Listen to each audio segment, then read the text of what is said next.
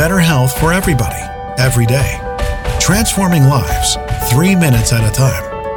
Listen up. This is your daily health tip from The Good Company.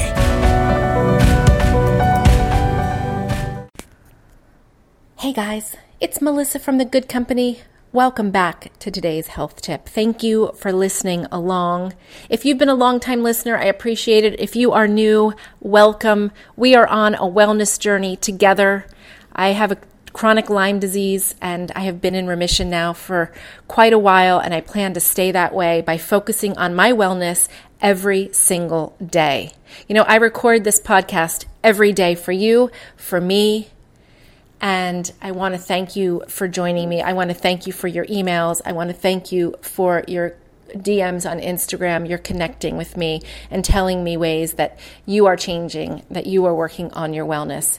It's Self-Care Sunday, so I want you to remember, guys, to make some time for yourself today. We spend so much time taking care of other people, whether you are single and you're a teacher taking care of kids, whether you're a mother or a father or an aunt, you're caring for someone who's got a disability, you're caring for someone who is aging. We are all taking care of other people all the time, and we're not making enough time for ourselves. So today, let's make a little time on this Sunday for our own wellness, for our own health, for your physical health, for your mental health, whatever needs work, you know it.